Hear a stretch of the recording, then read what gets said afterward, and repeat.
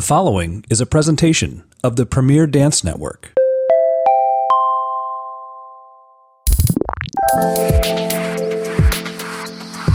Hello and welcome back. Thanks for coming to chat. I am your host, Barry Carolus, and you are listening to Pod to Chat Talking Dance on the Premier Dance Network. In this weekly podcast, I candidly offer educational conversations and thoughtful analysis on all things dance. With my vast background as a director, choreographer, instructor, and dancer, I am happy to share my 15 plus years of experience with you, whether you're a professional dancer or just listening in for an insider's look into our fascinating art form.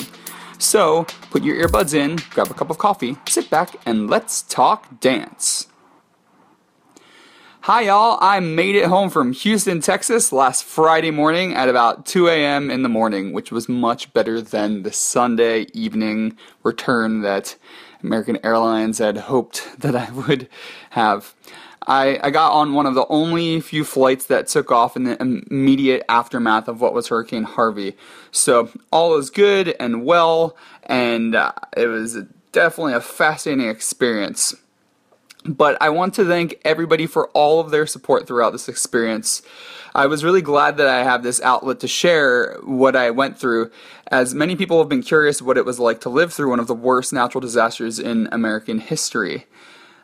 Apparently, a lot of people were quite interested because last week's episode was even featured in an article about Hurricane Harvey with other artists from Houston, including Harper Waters from Houston Ballet, and a little bit about what was going on with me down at Uptown Dance Company and what other arts organizations are doing. But we were featured on dance.com, which is Capizio's media website. So it was exciting to see that people were interested in what we were doing and what was happening and about all the relief efforts.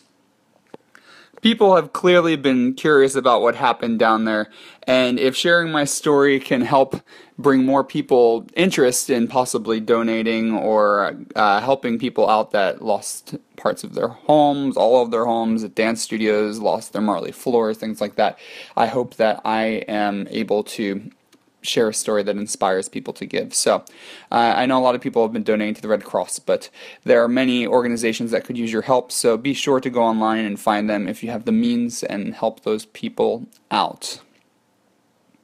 Alright, I'm officially back on the East Coast, and I have officially begun the application process for an apartment in Queens, New York City. So keep your fingers crossed for me that we get that.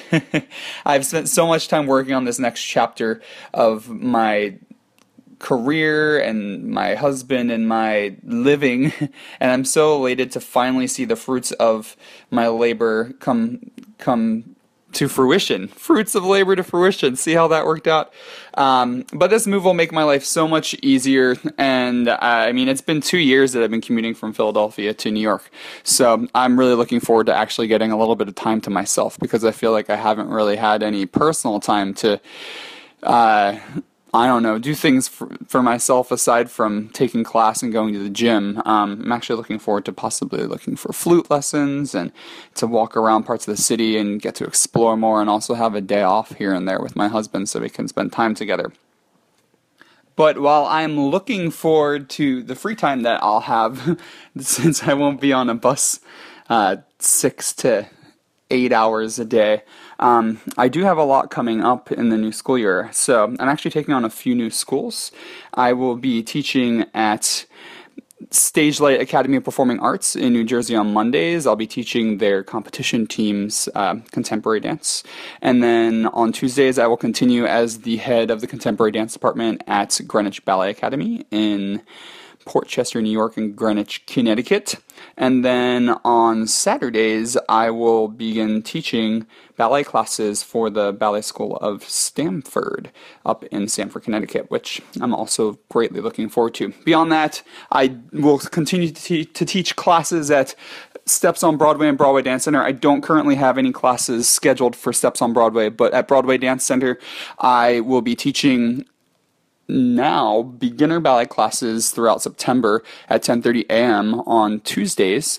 I'll be continuing my advanced beginner ballet classes at 6 p.m. on Fridays, and then on Sundays I'm actually doing an 8-week absolute beginner ballet workshop for anybody over the age of 13. So if you're in the New York area and you are curious about ballet, you love dance, but you've never taken dance, starting, I believe it's on Sunday the 17th, but whatever the Sunday date is surrounding that, I will be doing an 8-week workshop. So it'll be the same group of people for all 8 weeks, and I will teach you how to do ballet from the real far back beginning. All right, so if you want to learn some ballet technique and you want to learn the basics, you can go to BroadwayDanceCenter.com and you can sign up there, or you can call them up. All right, so now that we've gotten all of that fun out of the way, I've been trying to figure out what I want to talk about today. And what I realized is I actually haven't really talked directly about injury on Pod Chat Talking Dance, which is kind of crazy to me because I think I am up to, let's see, I have 77 episodes here, and I haven't really discussed injury directly. Now, I have talked about injuries throughout other topics, but it hasn't been like the main topic. So today, I thought that I would rehash. I'm going to dictate, which I do every once in a while. I keep on trying to change this format up for you so that you get different ways of gaining information. So I'm actually going to dictate a blog from my Life of a Freelance Dancer blog about injuries. And so this is from June 3rd of 2014, and this was right around the time that I had returned home from essentially having my career-ending injury.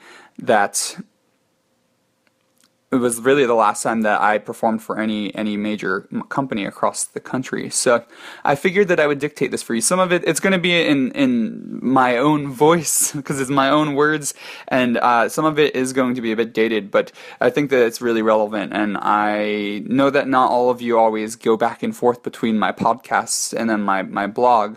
So I figured maybe I'd give you a little bit of my blog on here. I have been on hiatus from writing on this blog since the beginning of the summer, but I'm hoping once I move that I will continue blogging in some way. So stay tuned for that. I'll definitely post something on there. I'll definitely say something on here with what I decide to do with my blogging ventures. So hopefully this, though, will give you an idea of how and what I write about, and you can check out, I have almost 200 different blog posts on there, so you can actually have an archive list on some of the posts, so you can just look for that, and you can look at the different topics I've written about throughout the 5 years that I wrote on this blog. So, okay, this is the blog from June 3rd, 2014, and it was titled, Injuries, How to Handle Injury and Preventable Factors. I feel it is time that we have an open, honest conversation about injury. One of the worst things you can do in this dance world is to speak publicly about a current injury. A dancer doesn't want to be thought of as weak, a liability, a repeat offender, or anything else. Even worse, a dancer doesn't want an employer to turn to them years after their last injury and say, I read that you've had this injury before and you lied about your health when you arrived. But I'm going to do it anyway. I'm going to proclaim in public that I am injured. I feel that it is important that dancers stop hiding issues like this and speak out about our experiences. Every professional dancer will face injury at some point, and while many will share their comeback stories after they're fully recovered, few will share about it as they are going through it. Yes, I have been lucky enough to spend the last 2.5 years healthy, albeit minor aches and pains. But today, and for the last month, I am suffering from an injury that kept me from performing at my last gig, and has forced me to take the last month completely off from most physical activity. And a little sidebar here from the blog, I ended up having 2 bulging discs in my lower and mid back. Where does one start with a topic like this? Usually the first question is, how did you get injured? Again, another taboo topic, but I'm going to be as honest as possible here. While there are times that a dancer may become injured due to some freak occurrence, one can usually look to a variety of components that contributed to their injury. I have a pretty clear idea of what caused me to suffer a lumbar/lower back sprain. There are what I consider to be 4 factors that, when neglected, often lead to a dancer's body breaking down. Rehearsal/performance conditions, rehearsal procedures, physical maintenance, and rest periods. When I became injured back in the beginning of May, I felt that 3 of these factors had absolutely contributed to me needing to pull myself out of a performance series. When it came to rehearsal conditions, we rehearsed for weeks on end in a studio that was not sprung and without proper heating. Throughout the rehearsal period, we were also asked to perform on concrete at multiple venues indoors and outside, often without any spacing rehearsals. Our rehearsal procedures were also uncommon throughout much of the process. While we had 6 weeks to prepare for our performances, we learned a majority of our choreography at breakneck speeds. And another side note, I spoke recently about proper rehearsal processes. So if you're curious about what are very appropriate ways to rehearse either your students or your company, please go back and check on that. How many sidebars am I going to have throughout this? I don't know. I'm going to get back to the blog though. After urgently learning the material, we immediately began running the complete works full out. A very important part of the rehearsal process was lost: the actual rehearsing, digesting of material, and building of stamina. As for rest periods, our typical 2-day weekends during rehearsal weeks were often taken away by outreach and event performances. Lastly, housing wasn't provided for out-of-town dancers. I definitely learned my lesson here, as a host that I found through a home exchange website stopped responding to my messages after I had already arrived. This left me to move 5 times over 5 weeks, sleeping on couches and a child's loft bed for an entire month. While I made sure that I had enough sleep, my body and mind couldn't ever fully rest. Not having a proper place to sleep surely had a great impact on my spinal health. It seems that the only factor that was positively met during my stint was in my physical maintenance. I found a great chiropractor who not only was a skilled practitioner, but cared more about my ability to practice my art than charging me a rate I couldn't afford. If you look at all of these items, you can see that it came as no surprise that I left this gig in so much pain that it prevented me from performing. In a full-time company without freelancers, there is a common procedure that most dancers follow when it comes to an injury. Initially, most dancers aren't sure if their injury will improve enough to perform. Unless they experience a fracture or major sprain, there is always the possibility that the dancer can dance through or around their pain. It isn't uncommon for a dancer to mention to artistic staff that they have an injury and need to rest for a few days or take it easy in rehearsal. This period is an assessment for the dancer to determine if treatment and/or rest is improving their condition, or if it is going to take a longer period of time to get better. Once a dancer determines that they are unable to dance, the director will usually find a replacement for the dancer and allow the injured dancer to take the necessary time to rehab and get better. From here, a dancer will usually open a workers' compensation claim, which is their legal right as an employee of the organization. Generally, workers' comp will provide the necessary treatment, from doctors to x-rays, MRIs, therapy, surgery, etc., for a dancer to get back on point. Beyond taking care of treatment, workers' compensation will often pay a portion of an injured dancer's salary so that they can sustain themselves during the recovery process. The initial stage of dealing with an injury as an independent contractor looks very much like that of a fully contracted dancer. When I woke up one morning barely able to walk, I sent the director an email giving him a heads up about my condition. Following the email, I hobbled on into the studio to have a conversation and come up with a plan. Prior to entering the studio, I had already come up with my own ideas of how to resolve my potential absence. If you enter a tricky conversation with a plan, it can likely alleviate some of the stress that an injury can throw on an organization. Most freelancing jobs that I have worked have used 10 or less dancers. One dancer going out can cause a lot of stress and panic when there is nobody to cover for that person. My plan took into account that we had a week and a half before the performances. If I acted immediately on my pain and took myself out of the show, I may have put undue stress on the company had my back calmed down quickly. I told the director that I was going to get as much treatment as possible and would give them an answer by the beginning of our performance week, if not earlier. We then agreed that I would teach other dancers significant parts of choreography, or as much as I could teach in my state. And I also mentioned that I had some strong medication to help with my inflammation and that I would take it to give myself the best chance of a quick recovery. I always asked my doctor for a prescription when I traveled for work in the event of an emergency while I was away from home, since I had dealt with injury before. So I had some prednisone that I could take that would automatically get rid of the inflammation even if the injury was still there with pain. Still, most any traveling freelancer should carry emergency medication with them in the event that they get injured. This saves a great deal of time, money, and stress. Once I had fully informed the director of the possible scenarios, it was his choice to wait or take me out of the shows. We agreed to wait. The hardest part about assessing an injury while nearing a performance period is staying calm. Most people's natural tendency is to keep testing their injured area to see if it is feeling well enough to perform, whether taking class or stretching into the injury. I really wanted to jump into class to see how much I could do when the medication started kicking in and relieving my pain, but I knew that I needed a few more days before I could test anything. Once I finished the medication and most of the inflammation had dissipated, I tested out my back with a few exercises at home. When I realized that twisting and bending was still causing me pain, even with my recovered mobility, I immediately messaged the director that I would need to pull out of the performances. I did this a day earlier than we agreed. I figured that the more time the company had, the more prepared my colleagues would be and the less stress would be added to their preparations.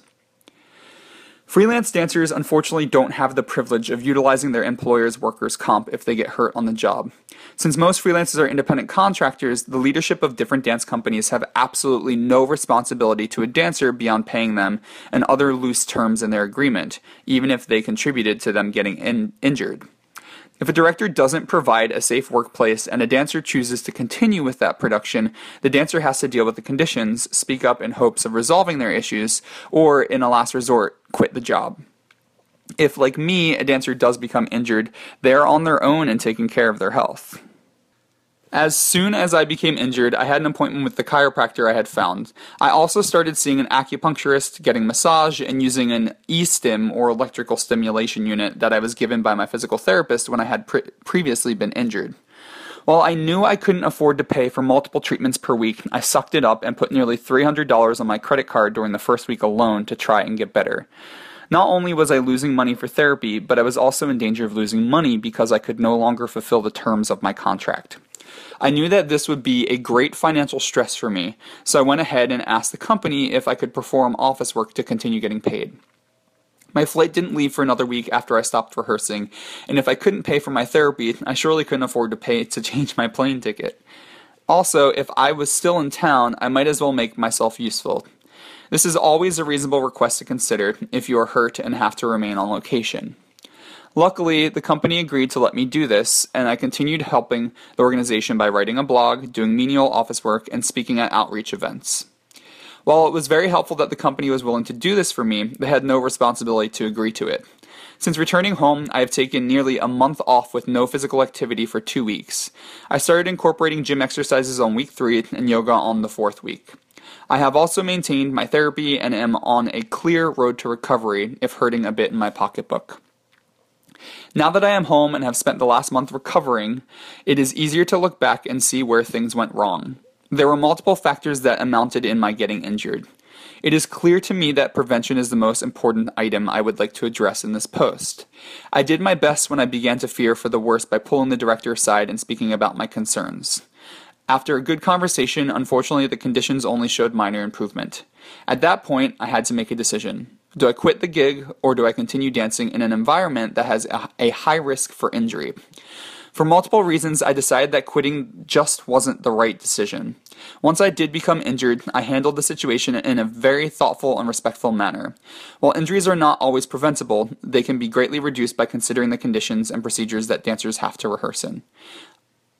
I call on all companies that hire freelancers to please think about the 4 factors I've mentioned above before hiring dancers as independent contractors. While you are hiring them to help raise your level of dancing, create something new, or to fill in gaps in your productions, please take into consideration that our health is extremely important to us and our survival is our body. If conditions are dangerous and a dancer gets injured, you have no obligation to them. If a freelance dancer gets hurt because of conditions that could have been prevented or thought out more carefully, they can't make a living, may struggle to pay and get care for a faster recovery, and may lose their dancing career altogether. I urge each and every employer to consider what I have written and to do their best to assure dancers who are independent contractors or any dancers a safe and respectful environment. So that is my post from Life of a Freelance Dancer, and it's actually really interesting to go back on that and to read it, because I am now way away from that situation. It's been more than 3 years since that's happened, and I was writing this thinking that I was going to be returning to my career, but unfortunately, due to the stress and the conditions that I had to deal with, it became my career-threatening injury. And so I don't think that it was just my career-threatening, or not threatening, but my career-ending injury because of the back injury. But there was a lot of emotional stress and a lot of emotional pain that I went through during that entire gig because of all of the conditions, from the lack of housing to the studio situation and the moving around and the injury that caused my emotional injury. And the combination of the two of those are really what ended my career. So these things are extremely, extremely important to keep in mind. And I hope that people, not only dancers, will listen to this and go, oh, well, these are the things I need to keep in mind when I do freelancing type gigs, or even in a company type situation. But also that directors and company people rehearsing companies and schools and all of that will also take these things into consideration.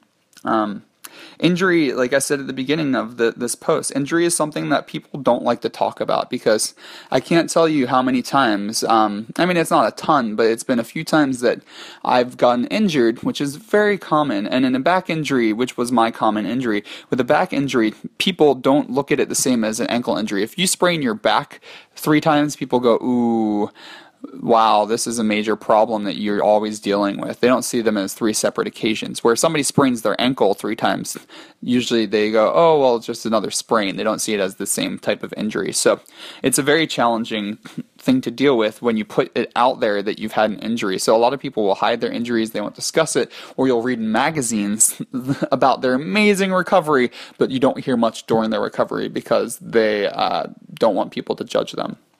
So let's keep this conversation going. I've been following Dance Magazine a lot lately because they've been doing some great online content. Maybe you saw my article back in May that talked about my transition, super commuting from Philadelphia to New York. And with all that new online content, they've been doing some really interesting stuff. They recently had an article about mental health, which I really appreciated. And they've also had some more articles on injury, kind of like what I did here. So I'd like to keep this conversation going. All right, so we are going to call it quits today for this podcast. I'm curious exactly what you guys think, because I get a lot of positive feedback when people like my posts. But I don't always hear so much about what types of posts people like. It's usually just, oh, I love that post. So if you like me referring to some of my former blog posts, like I said, I have almost 200, so I've got lots of content on there. Please send me a message and let me know. And also, if you have your own story about your own injury, or if you're going through something right now and you need somebody to chat with, I am moving. But if you want to reach out to me, I promise as soon as I get everything situated, I will get back to you. There are some people that have reached out to me and I haven't had a chance to get back to you yet, so I apologize, but it's a hectic, crazy time in my life, from Hurricane Harvey to 2 weddings in the past. I had one last weekend, one this weekend, and then preparing for this move. It's just been a bit nuts. So please do not think that I'm ignoring you. Please feel free to reach out to me and I will get back to you as soon as I can. All right? So with that, I hope that you enjoyed this week's episode of Pod to Chat Talking Dance. If there are any topics you'd like to hear me talk about, please feel free to reach out to me via my website contact page at www.barrykerollis.com. Again, that's www.barrykerollis.com. You can also reach out on there if you'd like to become a sponsor for our podcasts, or to book master classes in ballet or contemporary technique for choreography or speaking engagements. I hope you enjoyed listening in and talking dance with me. If you enjoyed this chat, please feel free to share, rate, and review our podcast on iTunes. Every bit of extra visibility helps keep these podcasts running. And if this didn't fulfill your dance fix, check out my sister podcasts on the Premier Dance Network. You can find those on premierdancenetwork.com. That's Premier Dance Network. New hosts from your favorite dance companies are being added monthly. If you want to connect with me to see where I'm choreographing, teaching, and what I'm doing in my everyday life, you can follow me on Facebook, Instagram, where my name is B. Kerollis, or on Twitter at Bariscos. Also, be sure to subscribe to my blog that I've been talking about throughout this entire episode at Life of a Freelance Dancer, where I have been writing about working as a freelance artist for over 5 years. I also have a YouTube channel that features my choreography, and you can find that on YouTube at B. Carolus. Thanks for listening in to Pas de Chat. I hope you return next Friday to talk dance with me. And remember to go out and support your local dance scene.